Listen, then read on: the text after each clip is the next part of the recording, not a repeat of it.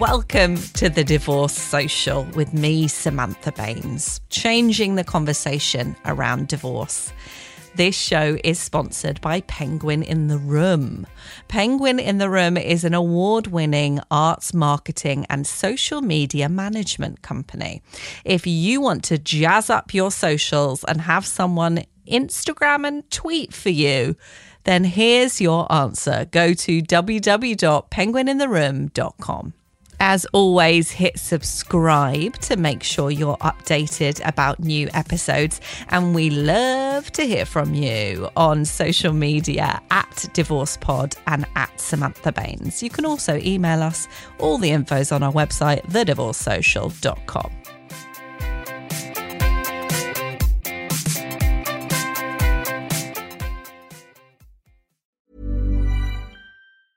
When you're ready to pop the question, the last thing you want to do is second-guess the ring. At BlueNile.com, you can design a one-of-a-kind ring with the ease and convenience of shopping online. Choose your diamond and setting. When you find the one, you'll get it delivered right to your door. Go to BlueNile.com and use promo code LISTEN to get $50 off your purchase of $500 or more. That's code LISTEN at BlueNile.com for $50 off your purchase. BlueNile.com, code LISTEN. Hold up. What was that? Boring. No flavor. That was as bad as those leftovers you ate all week. Keke Palmer here. And it's time to say hello to something fresh and guilt-free. Hello Fresh. Jazz up dinner with pecan-crusted chicken or garlic butter shrimp scampi. Now that's music to my mouth. Hello Fresh. Let's get this dinner party started. Discover all the delicious possibilities at HelloFresh.com. This episode, I am joined by one of my actual real-life best friends, Gina Martin. You may know her from Changing the Law. She made upskirting illegal. She's an activist, a writer. She has an incredible book out that you can check out. So we discussed breaking up with her first love, everything that taught her about relationships, and also being my friend during my divorce and what that was like. Which was an unexpected thing that came up in the conversation, but I thought was an interesting angle, and I've never asked her that before, so it's really interesting to hear her thoughts on that. We also talk about her current relationship, which really is like my mold for how awesome a relationship can be. And I think it was really great to talk to her about learning from previous relationships and going into her current one and how she got to the lovely equal place she is today. So enjoy this one with my friend Gina. I am joined by Gina Martin, gender equality campaigner and writer, and one of my best friends. Welcome to the Divorce Social. Yay, thank you for having me. You're so welcome. How does it feel that I'm welcoming you to the Divorce Social? It feels interesting because I've never been through a divorce. But I think, like you said, the themes in breakups and divorces can cross over quite a lot. So I'm excited to be here and talk about it. And in actual fact, you're not divorced, but you are planning a wedding. I'm planning a wedding, which is the opposite of divorce. I'm getting married next year. Well, you might say it's the, foreplay to divorce. You might. One might say that. And who knows what the future holds, to be honest. But currently, we're hoping it's not. Yeah, sure. And sometimes you don't need foreplay, and we all know that. So it's fine. I'm a big believer in foreplay, though, to be fair. Okay, sure. So you're not getting divorced. You are planning a wedding, but you've had breakups in your life, right? I have. I've not had many relationships in my life because I was lucky enough to meet just the best man who's ever existed, who I'm with now, quite young. But before this relationship, I had a relationship when I was a teenager into my early 20s and a breakup there that was quite a formative experience for me. And that I feel like I've learned a lot from. But just before we delve into that relationship, what impressions do you have of divorce? And do you have any experience of divorce? I feel like when I was younger, my idea about divorce was very molded by like cultural narratives about it. So without even knowing, I think I internalized a lot of those ideas that, this kind of negative, shameful connotation that divorce is a failure and all these kinds of things. And I don't think that anymore. Like I know people only a couple of people who have been divorced, and I come from a household where my parents are still very happy. Luckily, they've been together since they were kids, and they're super happy. So I've never experienced it really close to home firsthand.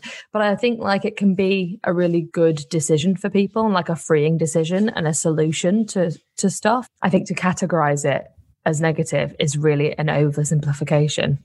And I think it'd actually be really empowering for some people to be able to make that decision and then, redesign their life in a way that's healthier for them. It's funny to have you on the podcast because I've never really had like a close friend on before. And obviously you knew me when I was going through my divorce. So it'd be interesting seeing it from a friend's perspective. So do you remember, what do you remember about me let's talk about me, even though I'm interviewing you.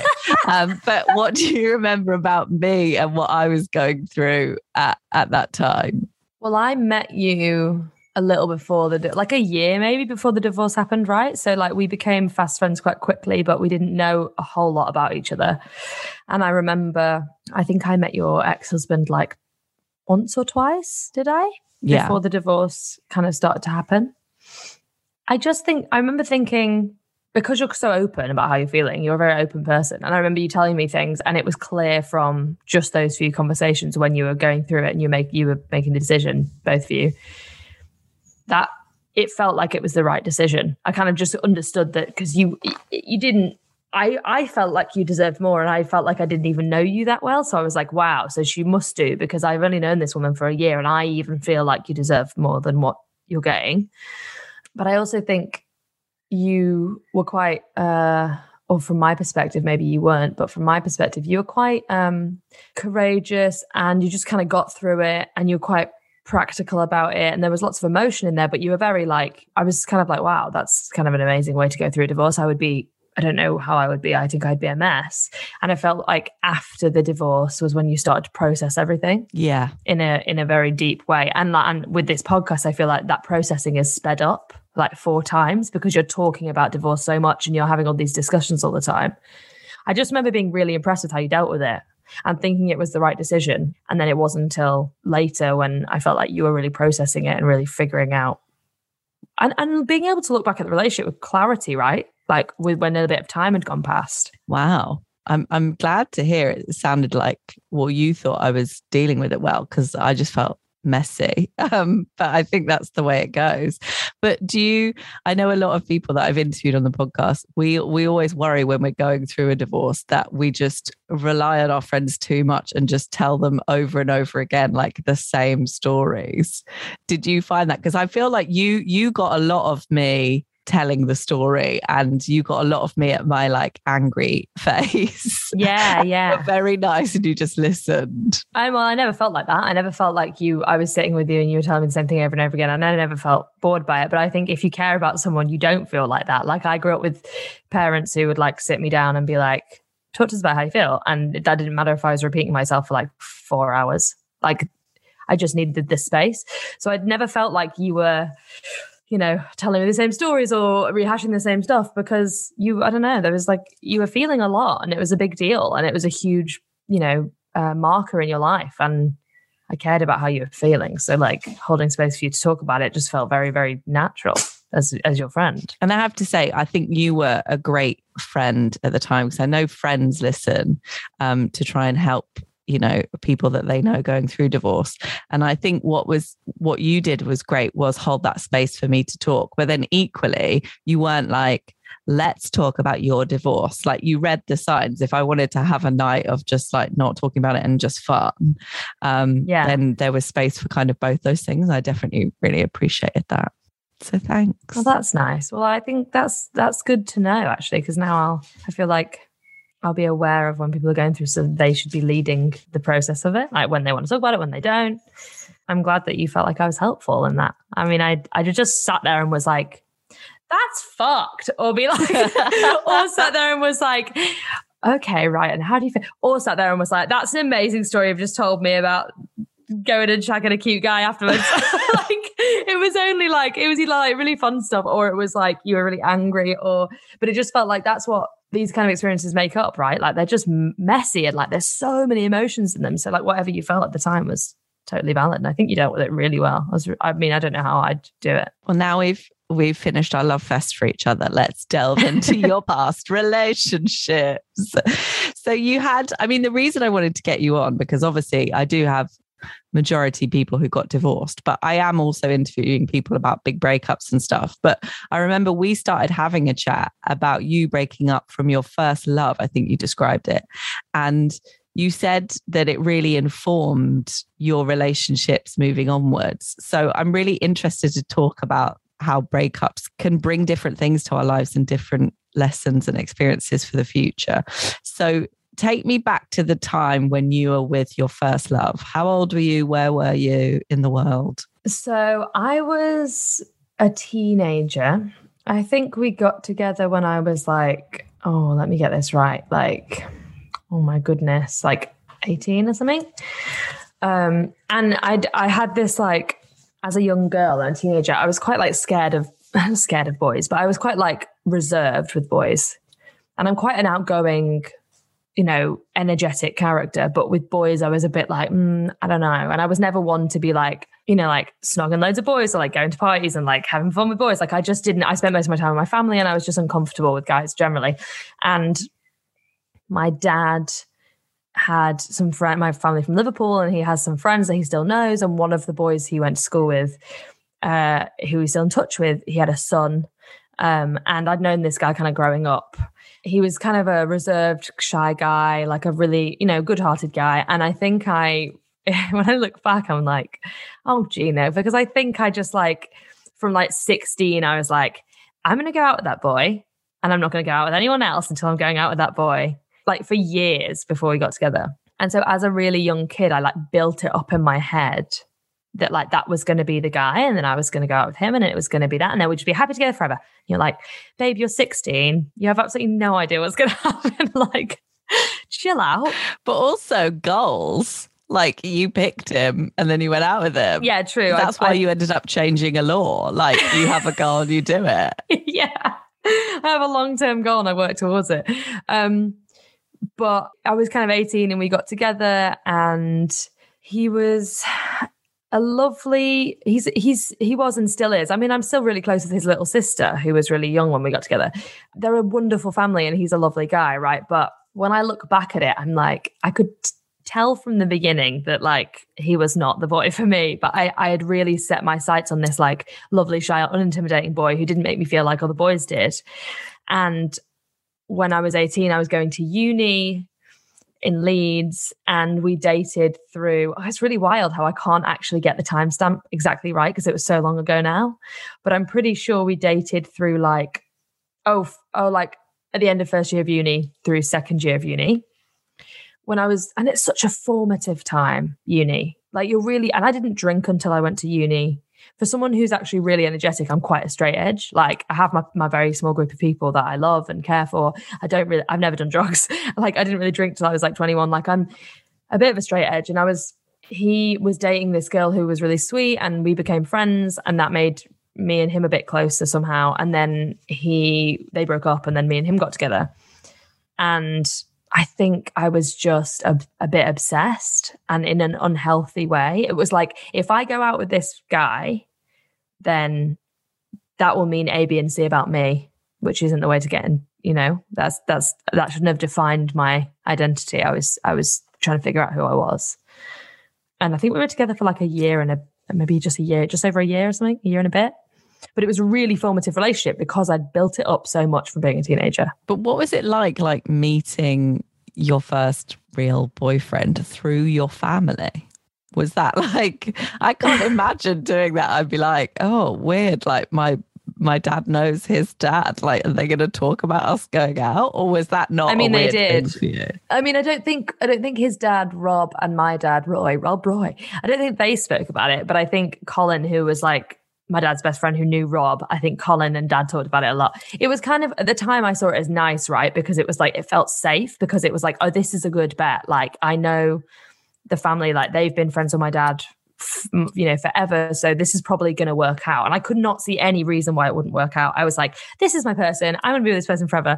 It's so like sweet and naive. But, and it was kind of nice because we'd go to family stuff and we'd be there together. And there was a sort of comfy bubble, right? Because it was in the family or like in the friends of the family.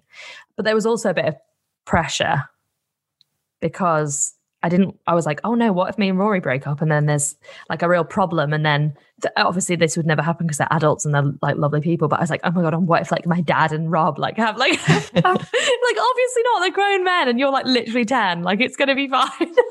So you said you were a bit obsessed with him. What does that mean? And how did that come out practically? I don't even think the obsession with him was actually about him.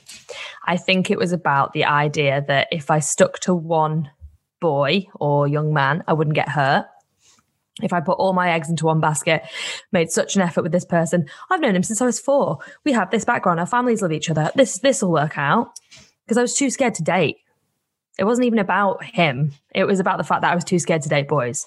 I saw my friends doing it and young like teenagers and guys in uni. And I just remember thinking like, that just looks like a mess. Like, I don't want to do that. Like, that doesn't look fun to me. The obsession came from trying to place it on a safe bet. The way that came out in the relationship, I was obviously very young. And I think that throughout the relationship, I saw myself as his girlfriend and not as an individual, my own individual person.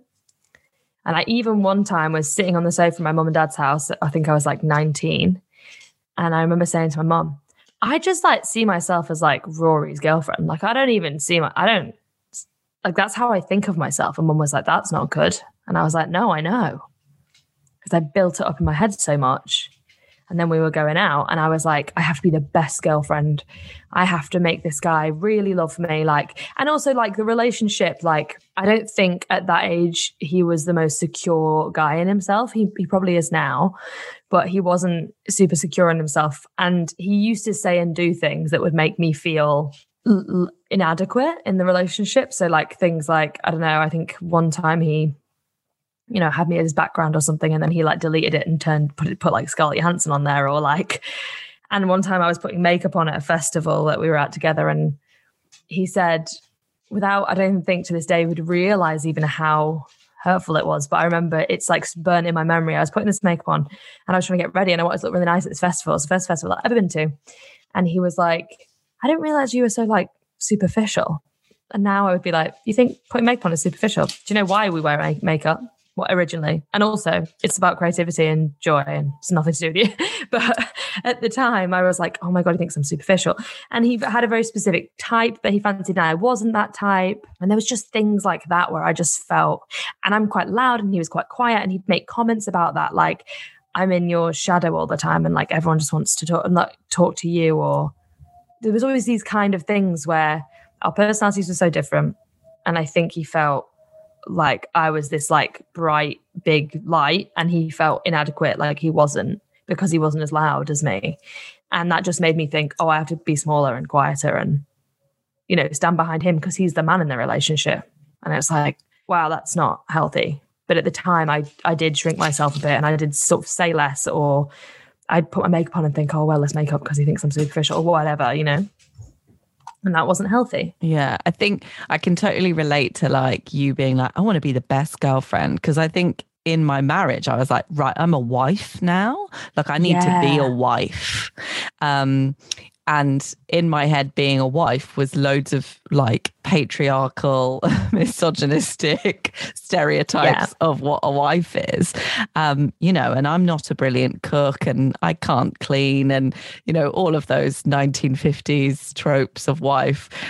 So I felt inadequate, but I actually don't know if that was something that came from my ex or just me deciding that I should be a wife. I think it's a bit of both, right? Like your brain's been created by society telling you that. And then if you have a partner who also reinforces that with the things they do, no wonder you feel like that. Yeah. And it's funny you say those little things are seared in your memory. And I feel like we all have those occasions where, I remember I bought this new coat and I loved it.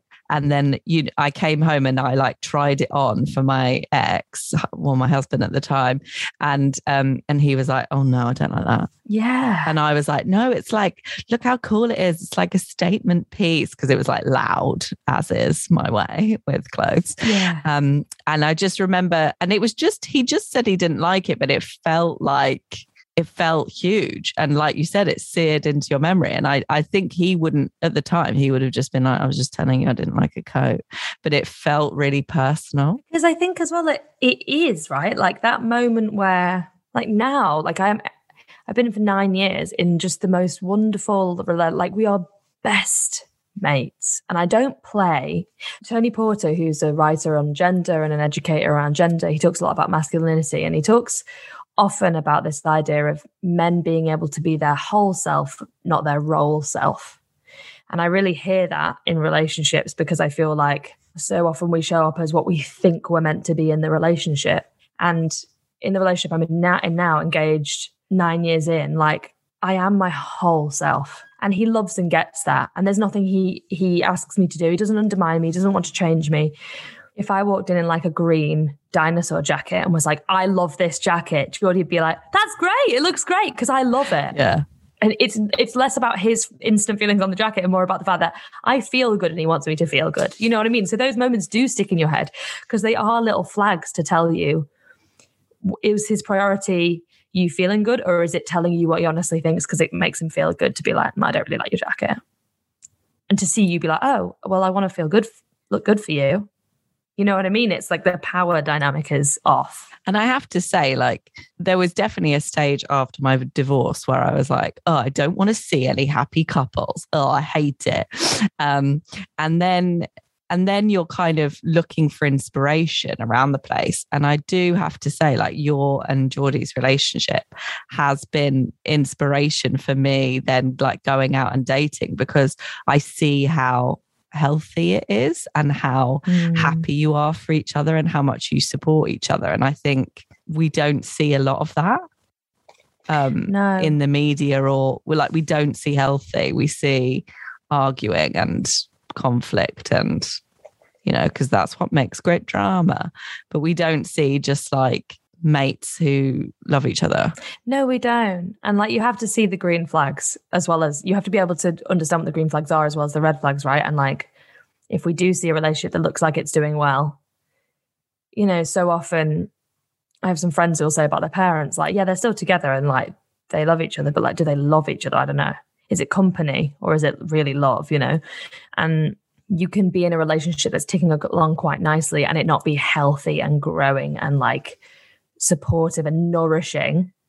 But I think the relationship when I was young that the breakup came from versus the relationship I'm in now, it's just like night and day. And like, there's something about the fact that me and Geordie, who is my current partner, like we're just individual people in a relationship, and all of the things he loves and all the things that make him so different to me, because it can really feel like in a relationship sometimes it's like, you don't get this and why don't you get this, and I don't get what you're saying there and you're not communicating that way. It's like, yeah, because you're different people.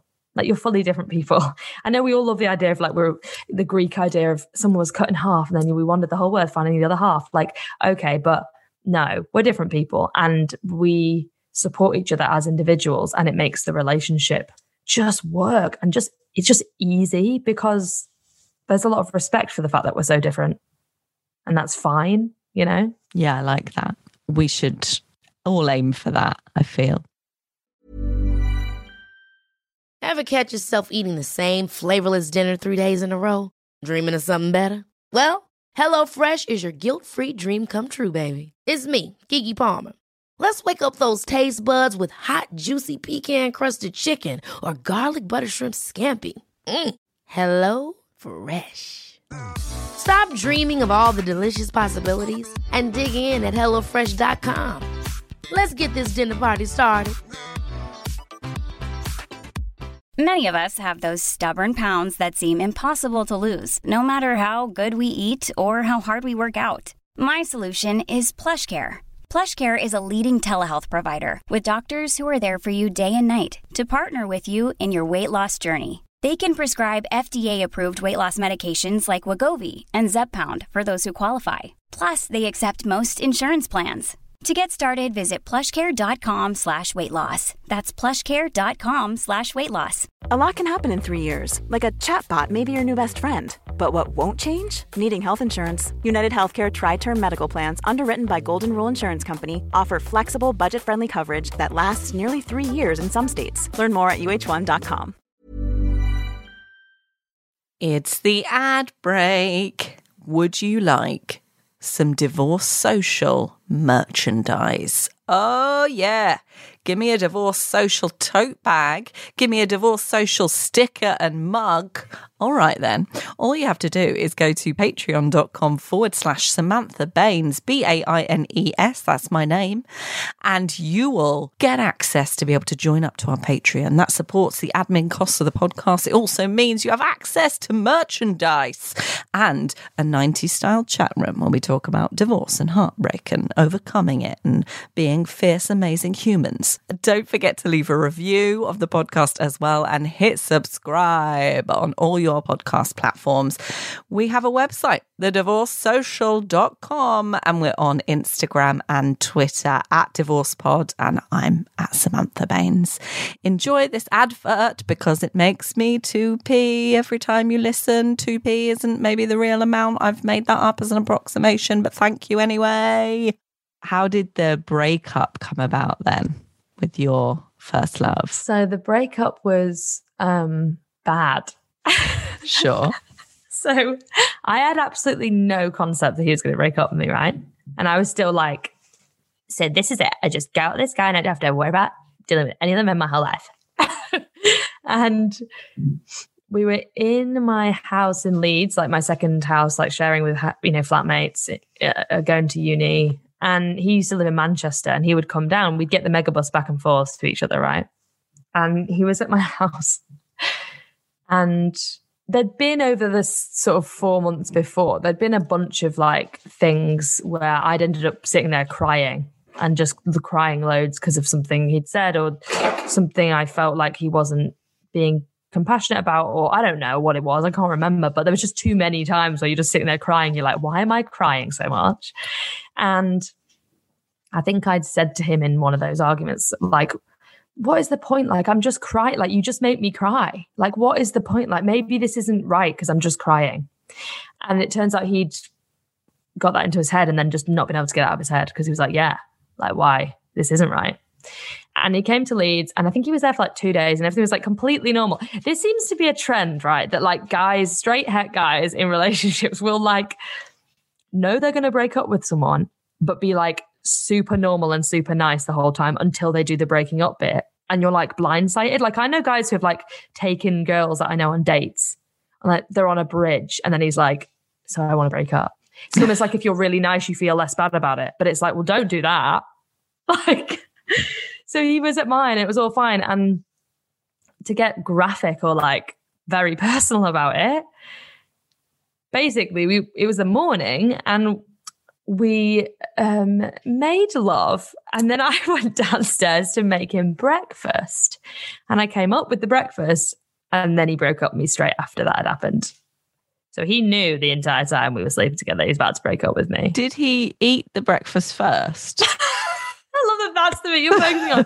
Well, I need to imagine the scenario. So like, I think we were having breakfast, just finishing breakfast in bed. I made a fire up, I think. And I think we were just finishing it when... Yeah, so he was like, I want the food first. I want the sex, I want the food, and then I'll break up. Wow. Wild. And I think in his head, it was a bit of a like, this is our last time together. Yeah. Like romanticized it. But obviously in my head, I was like, so you just had sex with me knowing you were going to break up with me. That's so humiliating. And he said something like, I can't remember the words now. It was just like so long ago. But he said something like, I don't think this is working or something. I think we should. And I turned around and punched him in the arm. I went, haha, good one. And he went, oh, no, I actually don't. And I was like, you're kidding, right? Like, what? And then he wasn't. And we talked and I was like, what do you mean? It was really like bad. And I was like, crying. And then during the whole thing, he felt so sick that he went to the toilet to throw up because he felt so bad. Well, at least he threw up the breakfast that you made him, so it's sort of calmer. Yeah. I don't know if he actually threw up or he just went because he thought he was going to. But yeah, and then he came back, and then I was like, what do you do to make it easier after a breakup? So I went around my room and picked out all the things he bought me, all the things we did together, and just gave them all to him. And I remember saying, if you walk out now of this house and this room, you will never, you'll never see me again. Like, so you do that now and that's your choice and you'll never see me again. And he was really upset, but he was like, okay. And he just walked out. And I remember just fucking falling to the floor and like just absolutely crying and crying. And it was like the worst thing that had ever happened to me. And I was like devastated. But when I look back, I'm like, are you right, hon? Because I was like fully devastated beyond belief and so embarrassed. I was going to have to tell my parents, and then like, my parents would have to be like, hey, to his parents, and then no. And I was just heartbroken about the whole thing. Well, yeah, of course you were devastated because you'd built it up to be, this is it in your head as well. Yeah. And I think as well, coming from a family where my parents are so happy and got together young is absolutely an inordinate privilege, and like it has such a positive effect on my life, obviously. And it also means that when you're young and you're in a relationship, you're like, well, I want to be like them. And anything that isn't like them, you feel like you failed. And I remember saying to mum and dad, like, I thought we were going to be like you. But it turns out that entire breakup led me directly to Geordie in the weirdest way. And now I look back at it and I'm like, that's literally why it happened, because I had to meet Geordie. And the only way I could meet Geordie is through this, because my partner's from Australia. What are the chances of banging into him in Hungary in the Budapest party hostels? Geordie was the first guy that I met, fancied, was interested in after that breakup. My friend said, you're a mess. Let me take you to Budapest. I work in these party hostels. She took me, forget about everything for 2 weeks. She told me that this guy had seen a picture of me because she'd been there with all the boys at the hostel, and they'd been like, oh, who's your friend? And she got this picture up, and Geordie was like, oh my God, she's the cutest girl. I love her. And he pushed back his flights to go home to stay and meet me. And I went to the hostel and met him. And that's it. That's the rest is history. He's the best person I've ever met. I mean, that's what we all hope for, right? When we're going through a breakup, is that like, I remember when I got divorced and I announced it sort of on Facebook after a while, just so everyone knew. And I remember secretly hoping that like people were going to come out of the woodwork and be like, oh, hi, I've been in love with you, just silently over here for years, and then it'd be like, ta-da, new incredible relationship. But that did not happen, because I feel like we hear all these stories. I'm like, oh my God, maybe I'm going to meet someone like right now. But I definitely needed some time and to do some work. But I think also it's nice to hear that can happen. Like when you're in your lowest time, you said when you fell to your knees on the floor after he just left, like if people are listening in that time, it's nice to know that it can, because of this happening to you now, can lead to amazing things, like meeting someone new or like getting a new job or, whatever something can fulfill you. Exactly. I want to go back to, I can't believe he had sex with you and then broke up with you. I feel like I've heard that from other people though. I think that's a thing. Did you orgasm? Was it like a high and then a low? I think I generally orgasm. I'm like a good orgasm. Great. I mean, I think I did it most times, but I would have to say the sex is with my current relationship is a lot more communicative and a lot better. When you're 19, the sex is never that, it's fine, but it's not what it can be when you've got confidence and you're in your 30, Yeah. But I hope at least you had a little high before the low. Yeah. I think I did actually, yeah. But then it was a really bad low. Yeah, really bad. So in the recovery of that moment, did you feel quite violated because of the sex? Yeah, I felt quite used. Yeah. Was that in your head in that moment, or was it afterwards? I didn't realize the situation until a few weeks after. I met up with him for coffee a few weeks after and basically asked if he'd cheated on me or if there was anyone else. And he said, absolutely not, there isn't. I just don't kind of love you anymore. And, you know, I have a lot of respect for him still to this day, because I'm like, that's, apart from the sex thing, that's how you should break up with someone. Just be honest. But it wasn't until a few weeks later, I was like, or a few days later, I was like, hang on, I feel so gross. Like, you're in your most vulnerable state, and the entire time you're naked in your most vulnerable state, someone is looking at you knowing they're about to break your heart and leave you. And that's like incredibly embarrassing. And I think from his perspective, he would probably now regret that. When it happened, he was young, and I think he thought he was like, you know, let's have one last time. It's like, you know, that only works, mate, if I know. Yeah. Otherwise, it's just hurrah. really humiliating. Yeah. And also, you know, in the aftermath of that breakup, when I met Geordie, I think like 3 months later, I had walls up for up to about 2 years with Geordie. Like, I got into the relationship with Geordie because Geordie was from Australia and I was from the UK. And I was like, if we don't get into a relationship, we will not work out. There has to be a reason for us to be seeing each other, because otherwise it's not going to work out. I was dating someone for 2 years, long distance. Geordie was in Greece or in Australia. I was in the UK. And I really struggled that first year of our relationship. But I just knew, I was like, this person is phenomenal. I can't let this guy go, because I know I'm going to fall in love with this guy. I know I will. But I can also tell that I'm totally closed off. And we talked about it a lot. And when you're long distance, you have to talk all the time, right? The communication and the trust is key. And we talked about it a lot, and I was really honest with Geordie. I was like, I just got out of a relationship. I've just gone through a massive breakup. Like, I'm hurting. I've got walls up. I can't have that happen again. And I held him at arm's length for a while in the relationship. And he just loved me from the beginning. Like, he was patient, and he talked it through with me.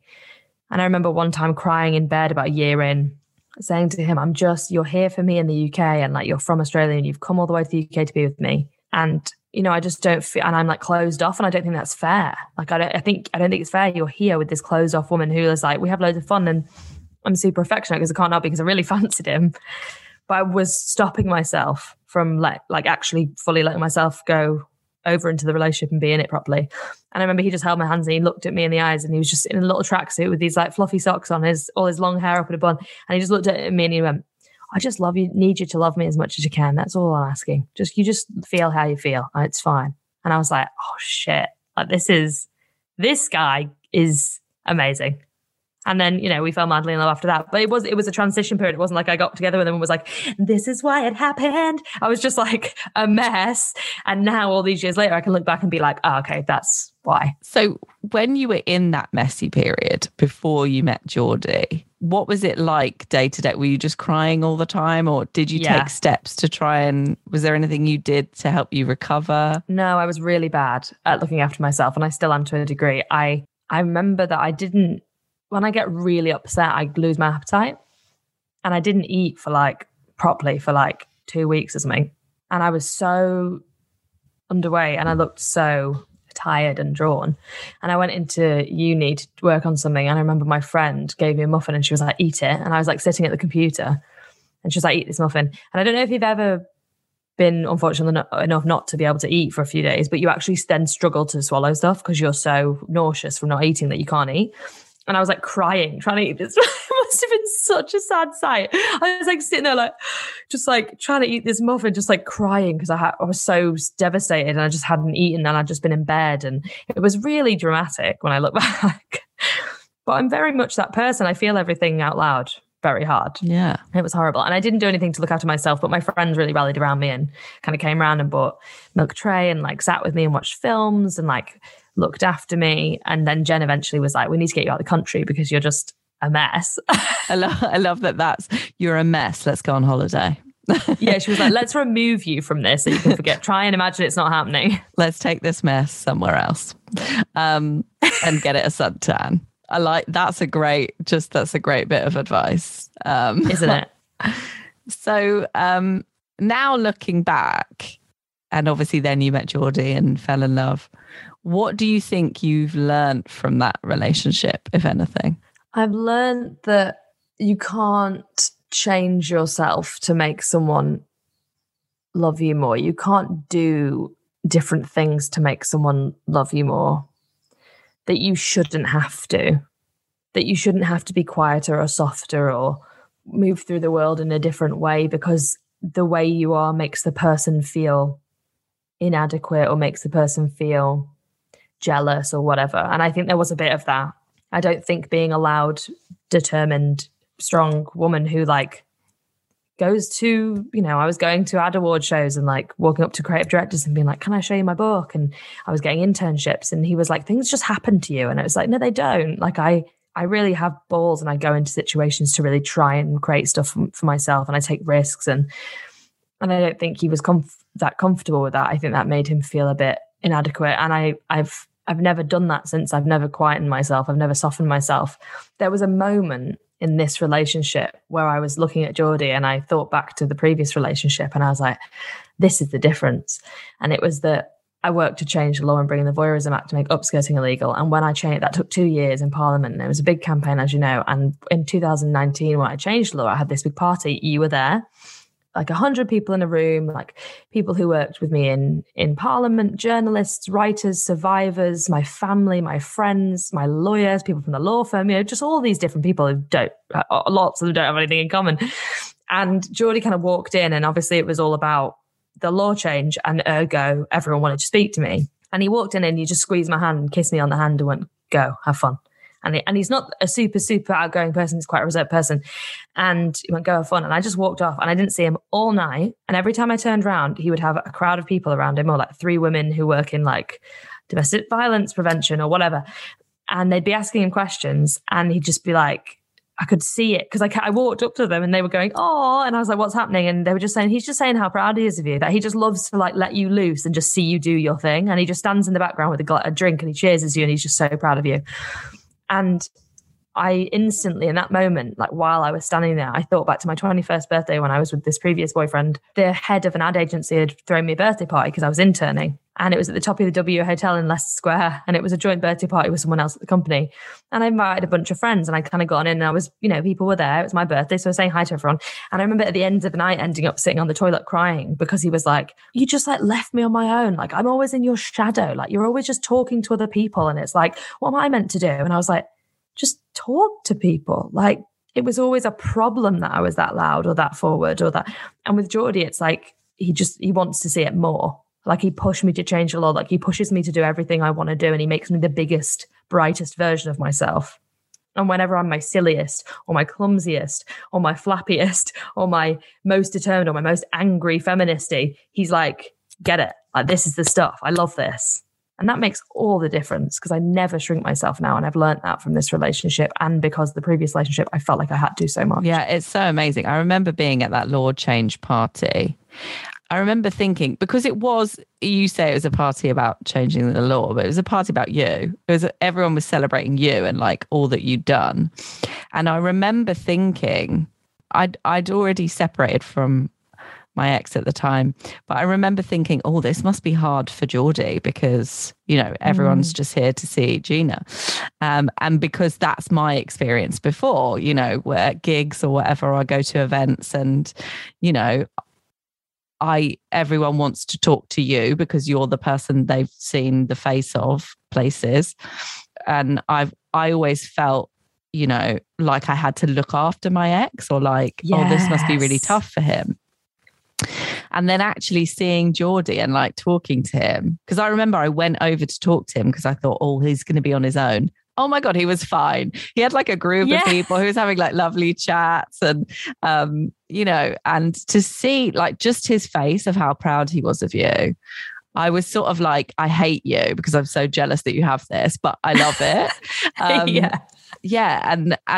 That was a real moment for me as well of being like, wow, you can have a partner that is totally fine with you getting all the attention. And actually, would go so far as to say that they love it for you. And I think a lot of people in relationships where they're the sort of outgoing person or they're in the public eye or they're, got some high flying job or something like that, where lots of people will come up to them and talk to them. I think it's quite a common thing of feeling worried about your partner and actually just to see an example where it was nice and healthy. Yeah, they love it for you. And I think that we can pretend as well. I think that that's not, that there isn't gender dynamics in that, but there is, because I think, you know, in a straight het relationship, like if the guy in the relationship is super successful and doing super well and providing for the family and a big personality and all that, most often the female partner is like, look at my husband go. That is a man. That man, you know, what does being a man mean? Okay, well, those things all play into that. But when you are in a straight het relationship and the female partner, the woman, is all those things, determined, you know, kind of powerful, unafraid, like loud, and the man is slightly more reserved, I think there is an expectation sometimes in straight het relationships that no, this is the way it's meant to be. And women often are more comfortable or more used to having to shrink themselves because society's been telling them to do that forever. So in relationships, they will more happily take a back seat when the guy is the big dog and doing all the cool stuff. But then when that's reversed, it becomes an uncomfortable conversation. It becomes a slightly uncomfortable dynamic that we're not always used to. And for him to be able to slip into that so easy and just be like, because that's the thing as well, like I found in this relationship, this is going to sound like I've just hit a bong, but I haven't. I don't think of me and Geordie as like gendered. So there's no role. It's not like he's the boyfriend and I'm the girlfriend. Just like when you're friends with someone, you're not like, oh, he's a boy and I'm a girl. You did that when you were 7. But as an adult, you don't have male friends that you're like, oh, hang on, he's going to... It doesn't feel like that in our relationship. Our genders they obviously have an effect. There's no way you can escape that. But they don't define the relationship, that he's the man in the relationship and I'm the woman in the relationship. We're just besties together. We're just a team, right? So it made it a lot easier for him to slip into that and just be comfortable because we just work easily that way. That's interesting though, because obviously, you know, I'm bisexual, and when I got divorced, I started having a relationship with a woman. And what I found amazing about that was it felt so equal from the off. And, you know, I was in a big show at the time. And I remember she'd just like stand next to me while people were talking to me and was just comfortable. And that felt amazing. And I remember thinking, oh, is that her thing or is that a because we're both women thing? And I don't have an answer to that question. Maybe a bit of both. But there is something joyous about having a relationship with someone of the same gender, in that you've both got sort of like the same societal pressures, so you can straight away meet each other more equally because there isn't a gender thing. Power dynamic as much. Yeah. So interesting. So interesting. But you need to date more women, just saying that on the podcast. Okay. Need you to date only women now, if that's how you first experience, please. Absolutely. Sure. And that's what makes the sex interesting as well, actually. Because if the power dynamic's not as disparate. So I definitely need to have more experiences of that as well. I think you do. I love that for you. Yeah. Thank you for supporting my sexual explosions. Always. What if people are listening and they can kind of really relate to your story and that, because I know we're talking about your first love and it was when you were 18, but I think even at the beginning of my marriage, I had loads of those feelings of that, like obsessive, like you've built it up in your head. So I think you can have that at any age. If someone's feeling like, you know, had that and now they're coming out of that relationship and they're, you know, on the floor crying, trying to eat a muffin, like you mentioned, which I know sounds silly, but like it is those small moments that are like the worst sometimes. The worst, yeah. Like, and you're like, what's happened to me? Yeah, like after my dad died, I remember I was craving an avocado sandwich. So like fresh French bread with butter and avocado inside. And so I got it, and then I got into the car and we had to go and register his death, and I dropped the sandwich and I lost my shit. And it obviously it wasn't about the sandwich, but like, you know, it's sometimes so those much tiny emotion things. in you. Yeah. And I was like screaming in anger at the sandwich and myself and like crying, because sometimes it is those weird, It's food-based things. It's food-based things, but they make you realise how you feel. Yeah. How you're really feeling, because you're like, wow, I just dropped a sandwich and I'm not Mine okay. is like the opposite of you. Like, you couldn't eat it. And I was like, I just want to eat the sandwich. Why is it on the floor? But if someone can relate to that and they're kind of in that place, is there any words of encouragement or advice that you'd give them? I think one of the best things I ever did did things for me that were right, that were good for me on paper after a breakup. So, I told him and I blocked him on everything. I think now it's like so hard because you just see the person that you are broken up with. You have to put boundaries in place and actually make the breakup easier for you. And that's so hard to do. So if you need a friend to be accountable for that and like you need to talk to someone about it, do it. But I blocked him and did a bunch of stuff like going away and traveling and stuff that were about me. And I think being able to know who you are outside of your role, quote unquote, in a relationship is so important. You will be told so many things about what being a girlfriend, a boyfriend, a partner means. And we can't escape all that messaging. And so I think, if you come out of a breakup and whether you want to be in a relationship or you don't, but just know who you are, know what those things are that make you, that have been consistent, those traits that have been consistent through your whole life. And if you're in a relationship or a position where those kind of traits are being seen as like, well, you can't be like that because that makes me feel like this. It's like, well, that's your thing. That's your work. That's not my work. This is just what I'm like. So I think do things that are good for yourself. Talk about everything with someone that cares about you, that will let you talk and repeat and set boundaries to get over the breakup. And then don't let those things about you go. Don't let someone inform how you should be going forward, because you will eventually find someone, whether that's a romantic partner or that's just a best friend, who just loves and affirms you and uplifts you and loves you at your biggest and brightest and weirdest and flappiest and clumsiest. And that's a wonderful feeling. And I think everyone deserves that. Well, thank you so much. Great words of wisdom. And I've enjoyed that both of our dogs who are in the rooms with us have been fairly quiet during the second half of the podcast. So that's good. You just licked your chin while I was talking and I couldn't. I was literally like, I love you, Custard, so much. She's like, hello, I'm still here. She's on my lap. And that's the only way I can keep her quiet. Where can people find out more about you and follow you online? You can follow me online. I'm on Instagram at Gina Martin. I'm on TikTok and Twitter at Gina Martin UK.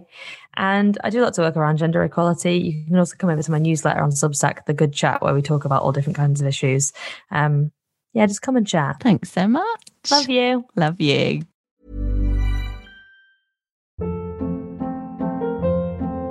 Hold up. What was that? Boring. No flavor. That was as bad as those leftovers you ate all week. Keke Palmer here. And it's time to say hello to something fresh and guilt-free. Hello Fresh. Jazz up dinner with pecan-crusted chicken or garlic butter shrimp scampi. Now that's music to my mouth. Hello Fresh. Let's get this dinner party started. Discover all the delicious possibilities at HelloFresh.com.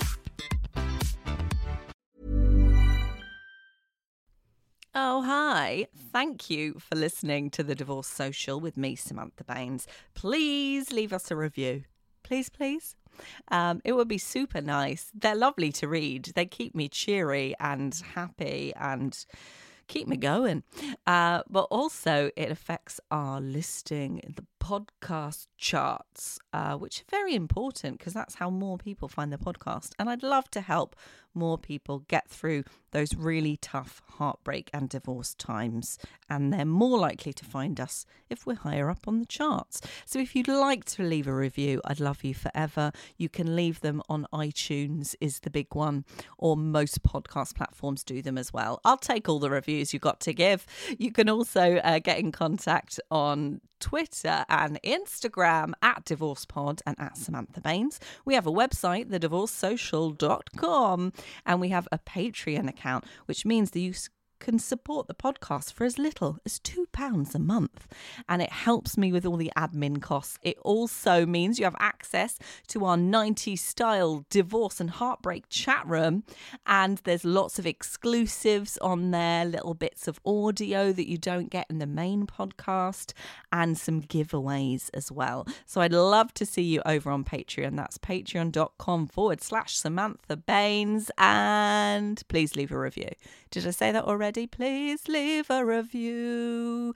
Love you forever.